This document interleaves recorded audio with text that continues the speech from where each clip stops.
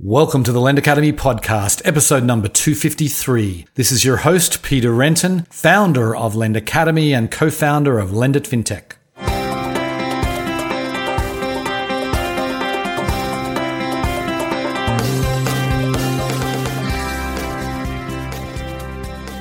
Today's episode is sponsored by Lend It Fintech USA. The world's largest fintech event dedicated to lending and digital banking is going virtual. It's happening online September 29th through October 1st. This year, with everything that's been going on, there will be so much to talk about. It will likely be our most important show ever. So join the fintech community online this year, where you will meet the people who matter, learn from the experts, and get business done.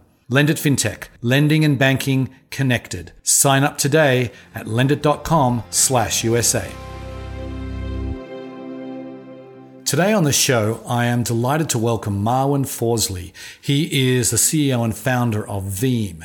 Now, Veem's an interesting company. They're focused on business-to-business payments, or as he likes to say, Venmo for businesses. And they've got a very technology-centric approach, and we get into that in some detail. We go through an example of how it works. We talk about the use cases.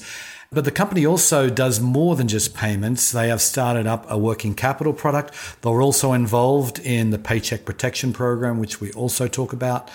We talk about the blockchain technology that they use, or the 5 different rails they have to actually send payments. I thought that was fascinating. And we talk about what's next for the company. It was a fascinating interview. Hope you enjoy the show. Welcome to the podcast, Marwan. Thank you. Thanks for having me.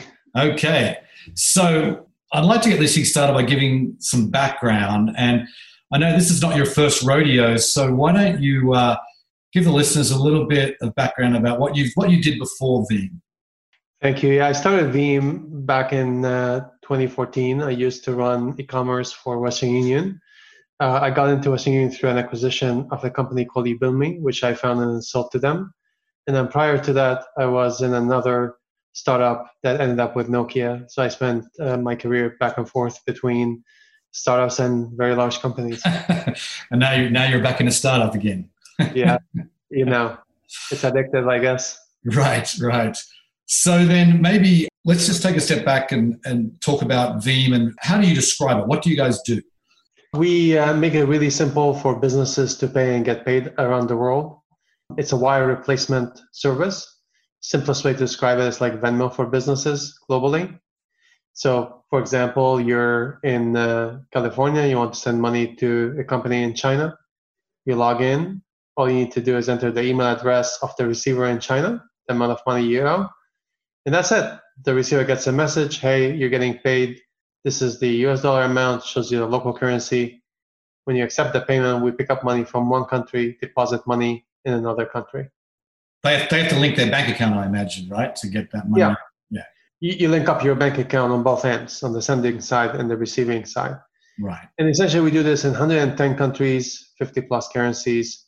We have about 200,000 businesses that signed up to use Veem.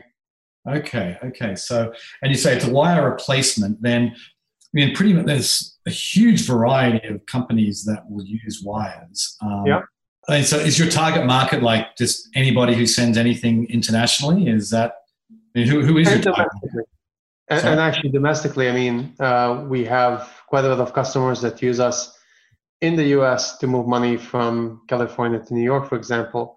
But instead of using, check or bank wire, they use us because it's a lot simpler than wire.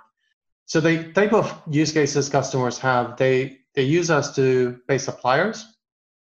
They use us to pay labor, like contractor payments. They use us to move money between their own bank accounts. And sometimes they use us to collect money from buyers that they have around the world. That's the various use cases we've seen with Veem. Okay, so that's that. You said you got 200,000 businesses. I can see that you could scale that. You look at Venmo, PayPal. PayPal has a couple 100 million businesses, I think, or a couple of not businesses, a couple 100 million users.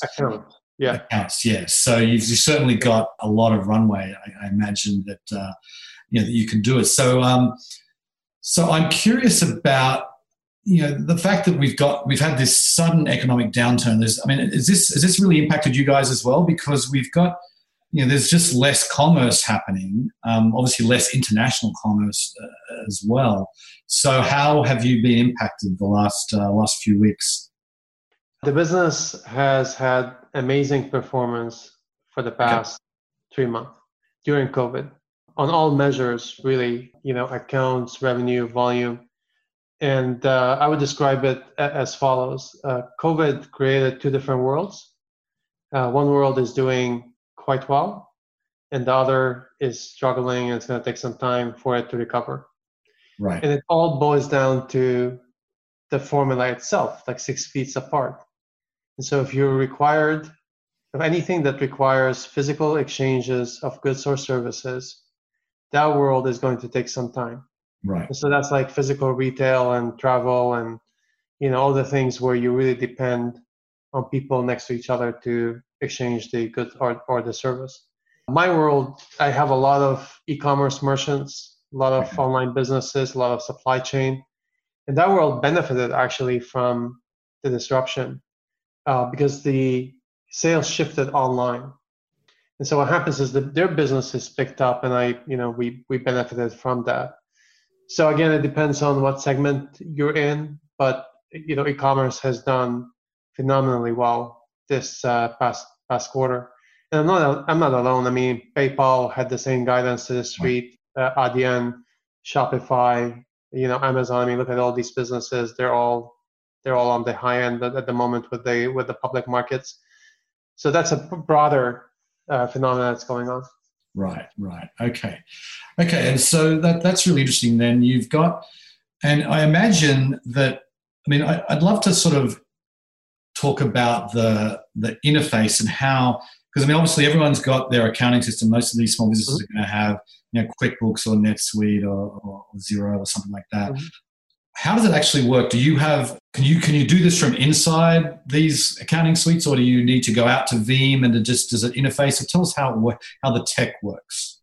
Yeah, so we're plugged into various accounting packages, QuickBooks, Xero, and NetSuite. We're plugged into Magento, to Zapier, other systems as well. So we've always had this belief that we should go to you and live in the context of the environment that you work with, right, as opposed to the other way around. And so, for example, if you're within NetSuite and you have a bill that you need to pay, the bill shows up, Veeam is a button on the bill. You essentially connect Veeam as one of the applications to your environment. And so you click on it, and we take the data from NetSuite, we pass it to Veeam through the API, and then we send the payment out to the recipient. So that's an example of a model where you do it from the context you're in, from the environment you're in. Right. Within NetSuite, when the bill shows up, you do it on that bill.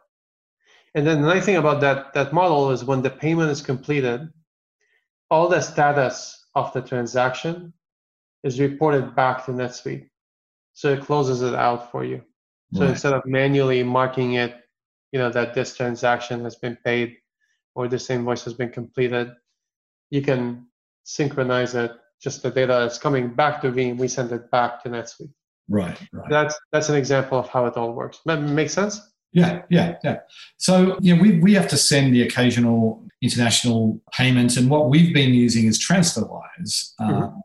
So maybe why are you guys better? What's different between Veeam and TransferWise? Yeah. So TransferWise tends to be more consumer than business. Mm-hmm. We tailor more to the business environment. And business environments require integrations into accounting systems, payment approvals, account approvals. You have accountants managing different accounts. So the entire software allows for that configuration to happen.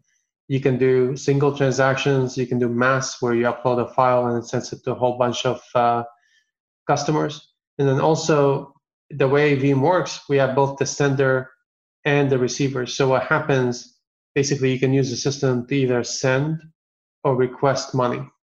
It's bidirectional. Right. So TransferWise is a remittance model where you send money. There's no request capability. So, I mean, there is, but it's not a model where you have the receiver on that platform that's invoicing or requesting. It's mainly send. Right. So these are all examples of differences between the TransferWise system and the Veeam system. Our model is also dependent on an email. That's all you need to send money. Their model is a bit heavier on the user experience, and that you need to get the receiver's bank account information and bank details before you send money out. Yeah, got it. And I know when we chatted recently, you were talking about how, you have a two-sided marketplace, and a lot of these customers have one-sided marketplace. Yep. And because I imagine when someone sends a payment to another company, you suddenly get the possibility of having this company, or that they're going to have to to accept the money, they have to at least create an account, right? So you suddenly have a new user you can market to. Is that kind of how you've grown the business? Yes, that is correct, and that's because there's also value to the receiver. So one of the things that happens in Bankwire world is when you send the money, first of all, you as the sender have to get a whole bunch of information on the receiver. The receiver's name and address, business name and address, currency pair, SWIFT code, intermediary bank account. Then you have to do it before cutoff time. And then when you send the payment, you really don't know what happens to that payment until the receiver tells you, hey, I got your money. And then it's equally painful to the receiver because the receiver doesn't know when they're going to get paid. So what happens is they got to go check the bank account all the time to make sure that there's money. And when the money shows up in the bank account, they really don't know sometimes what's going to happen. Like, how do I take that money and figure out which money belongs to what invoice? Because the statement details when the money is deposited in the bank, there isn't that much information given to you that this money belongs to that invoice. And so what we do with Veeam is we add benefit to the receiver. So the receiver then is able to track the transaction. So they see money coming to them, they watch it come to them. And then we also give them preferential pricing on foreign exchange. And then they can reconcile it so that they know what money belongs to what invoice. And then they got the data and the payment together.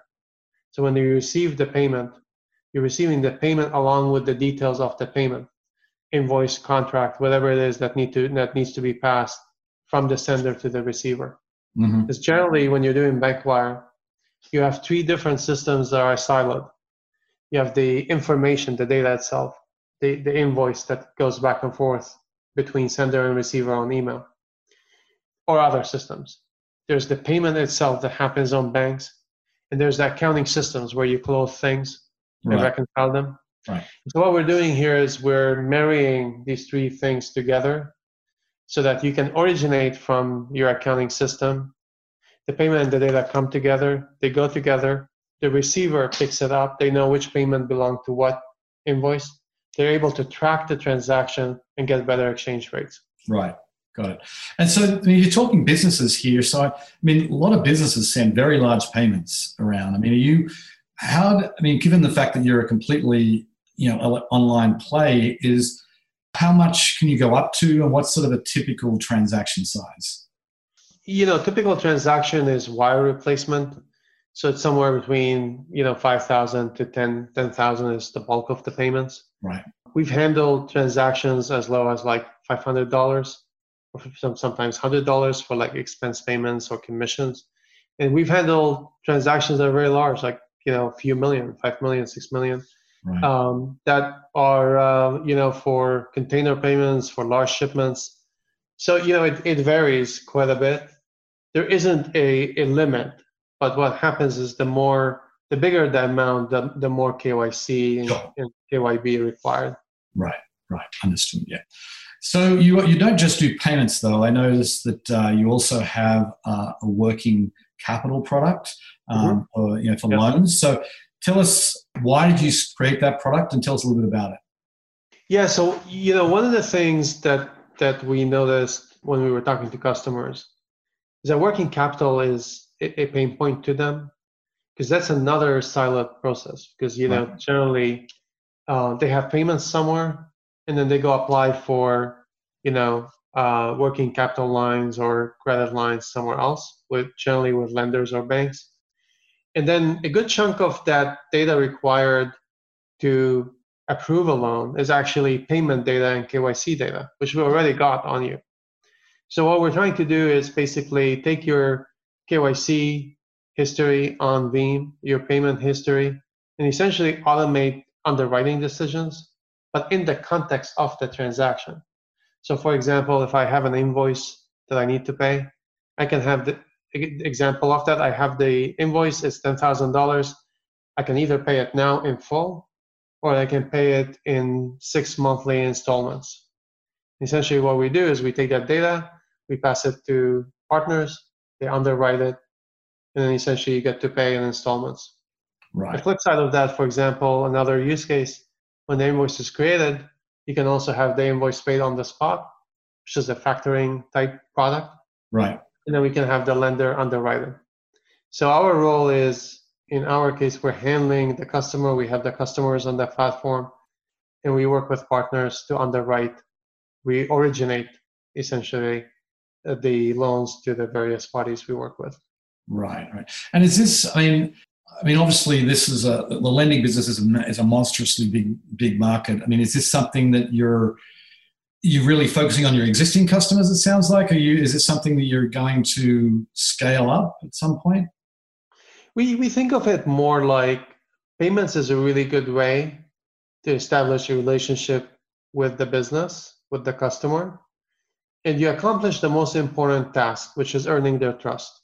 Because once you move their money, they basically trust you. And with that, then we start providing them other things that can benefit them. It only makes sense when the data and the payments are all integrated together. Right. So that helps you do something with Veeam that you cannot do somewhere else. Or if you do it somewhere else, you do it, but there's friction with it. Right. So we're not necessarily like going into lending on our own. We're more like upselling to accounts that have a payment relationship with Veeam. And we're basically using that data to help you with lending decisions. Right. So a good example of that, or a good analogy, would be Square. Square started with Square Payments. Yep. Then they added Quartz, they added Capital, and Capital is it's a good chunky business for Square. So that's a good example or a good analogy. Right, got it.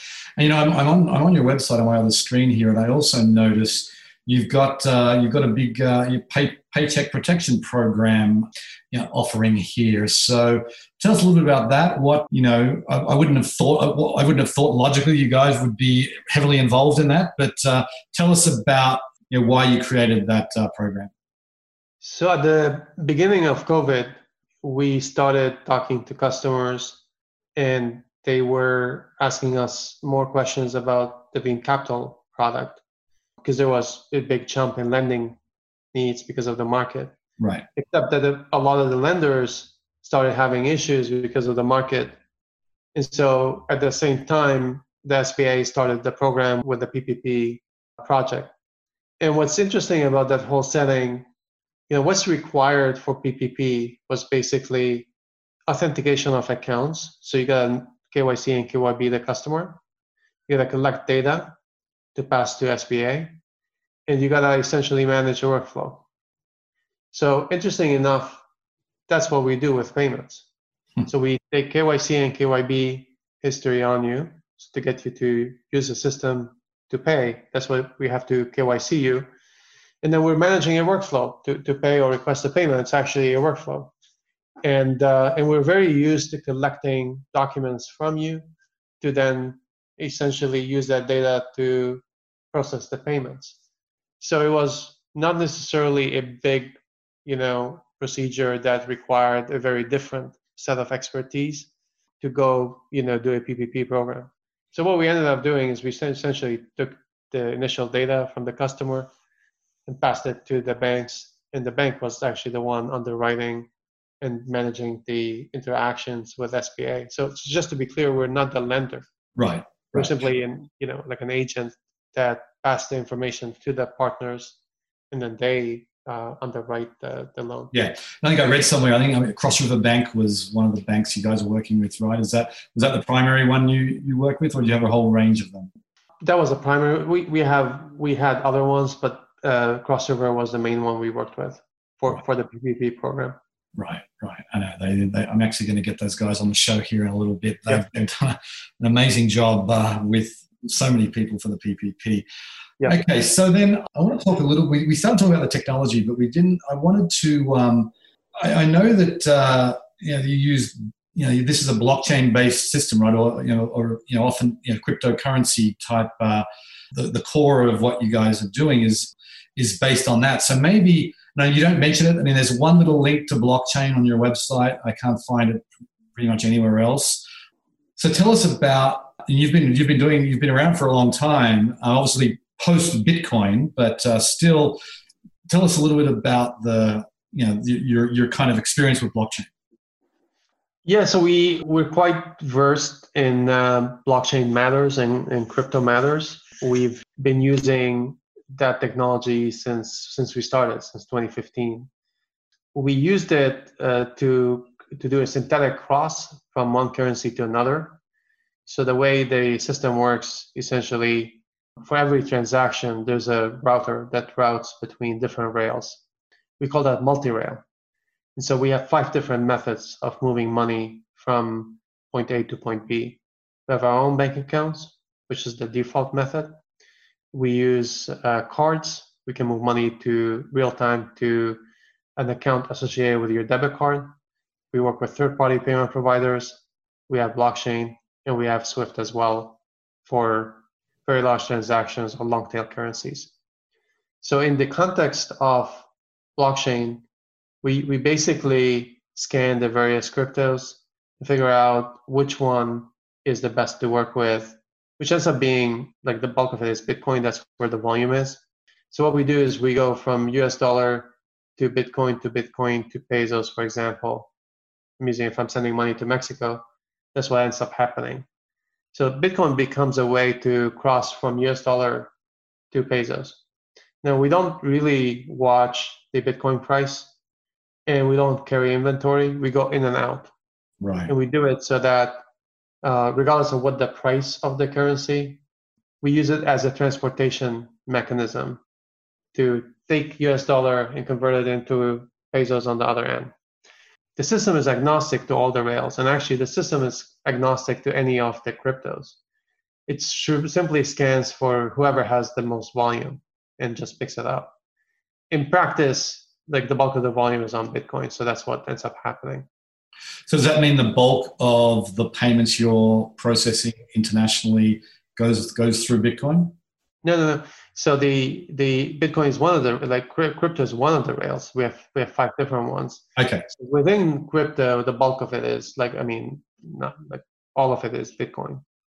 So it crosses on Bitcoin. Just to be clear, I'm not holding. Yeah, I realize that.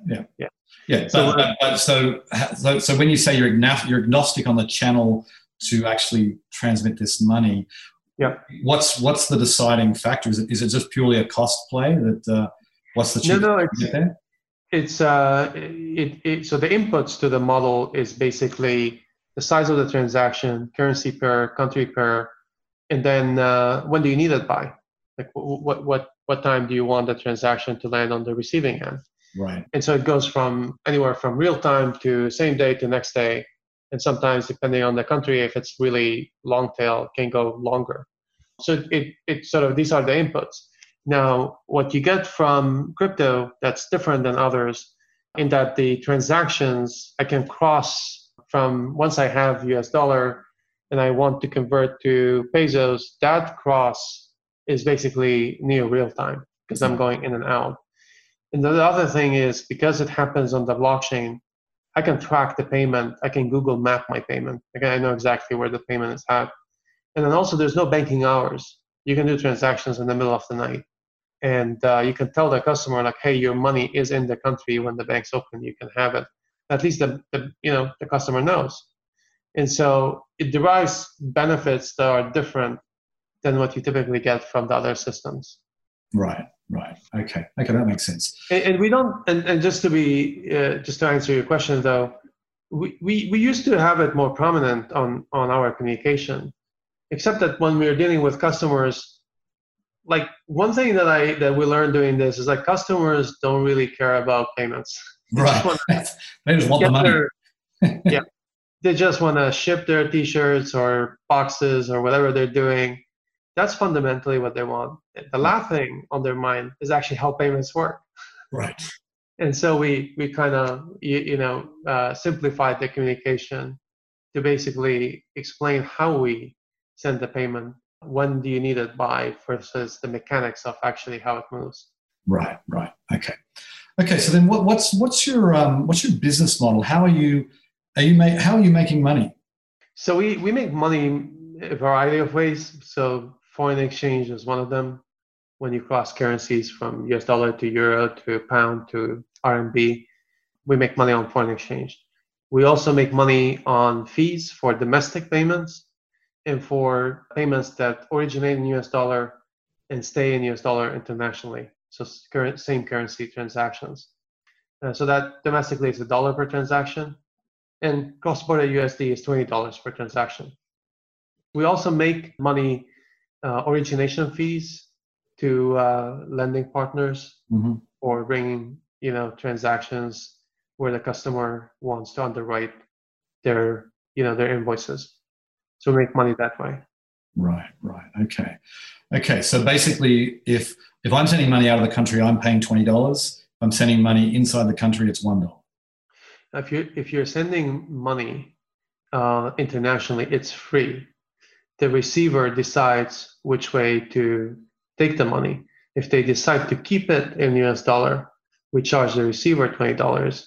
And if they choose to take it in local currency, there's no extra charge. That's it. So the sender, unless you're sending domestically, the sender is free all the time. Right. Got it. Okay. Thank you for the clarification. So, Matt, can you give us a sense of what scale you're at? I mean, how many transactions you're doing a day, or just give us some sense on the scale. We have about just over 200,000 businesses. It doubles pretty much like every year. The system doubles in size. So that gives you an idea of the scale of it. And a good chunk of the reason why it doubles because, the way it propagates, because every time there's a sender, there's also a receiver. And so sometimes the sender becomes a receiver and the receiver becomes a sender. Mm-hmm. So on its own, actually, it does propagate. And so roughly every 12 months, the number of accounts double in size. Right. Okay. And are you like, do you have how do you market then? Are you really relying on this sort of network effect to grow, or do you have really targeted marketing programs you're running with both? So, a good chunk of the accounts come from the network, right, from our customers. Like that's actually the majority of the accounts. Then there's the new ones tend to be online is the biggest channel. We get them through the web. We have a sales team as well for the larger accounts. And we get a bunch of accounts from partners, QuickBooks, Xero, NetSuite, like from the various partnership channels. But probably the majority of the accounts come from customers that are happy using the system, that introduce it to other customers, who then themselves like it and bring it forward to other customers. Right. That's the larger portion of how the system grows. Right. And to be clear, it's a it's a web-based system, right? You like there's no is there a Veeam app, or is it all just web-based? It's web-based, but it's adaptive to mobile phones. So the language that we write in, all the screens are adaptable to whatever device you have. It's not a native app where you download it, right? But it has a pretty optimized experience to your mobile phone. Right. Okay. So last question then. It's really, you've got a really interesting company here, and obviously you can. This could become the potential is massive. But when you say the next 12 months. I mean, what are you focused on? So we're looking at more countries, more currencies, more integrations. Customers love integrations. So like all the work we're doing with QuickBooks and Xero, we have a list of packages that customers want us to integrate into. we're definitely interested in partnerships in general, not only to distribute the product, but also to add value to the experience. So lending in particular is of interest to us. Mm-hmm. We have a particular view that payments and lending are tight; they need each other. Yep. So in general, when you're servicing the customer, the next thing that they need after payments is lending. And when they go to ask for any of the lending products, you need payments as a history, so that you know whether you can actually underwrite or not, because that's where you get the historical value of the account. And so these products are tied together, and so we are definitely interested in working with partners to figure out how do we best optimize that experience to the user. Right. Okay. Well, best of luck, Marwan. It's been fascinating chatting with you today. Thanks for coming on the show. Thank you for having me. Okay. My pleasure. I completely agree with Marwan when he said there that payments and lending are inextricably linked. You're talking about the two largest verticals in fintech, payments and lending, and they're not really staying as separate verticals anymore. I mean, we've seen that with Square Capital. I mean, PayPal has a very large lending operation now, and on the other side, you see Kabbage getting into payments, Fundbox is getting into payments, and so we're seeing this blurring of the lines. And that combined with this trend towards embedded finances, where you're going to see even non-financial companies offering payments capabilities, offering lending capabilities. And we're seeing that already with companies like Shopify. And it's going to be super interesting to see how this trend continues. And Veeam is well positioned here. I mean, they're really building their business with payments, but lending is going to provide a good source of revenue, it sounds like, going forward. Anyway, on that note, I will sign off. I very much appreciate you listening, and I'll catch you next time. Bye. Today's episode was sponsored by Lendit Fintech USA. The world's largest fintech event dedicated to lending and digital banking is going virtual. It's happening online September 29 through October 1st. This year, with everything that's been going on, there will be so much to talk about. It will likely be our most important show ever. So join the fintech community online this year, where you will meet the people who matter, learn from the experts, and get business done. Lendit Fintech, lending and banking connected. Sign up today at lendit.com/USA.